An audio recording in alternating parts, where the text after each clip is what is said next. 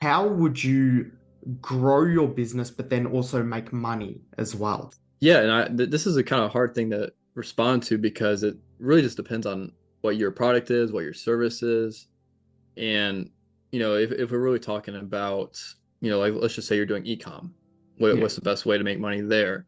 Well, you're gonna want to really learn about ads. You want to learn about all the technical stuff of just getting, the product in front of people. But if you're talking about servicing, it may be something where it's a little bit more like personality driven.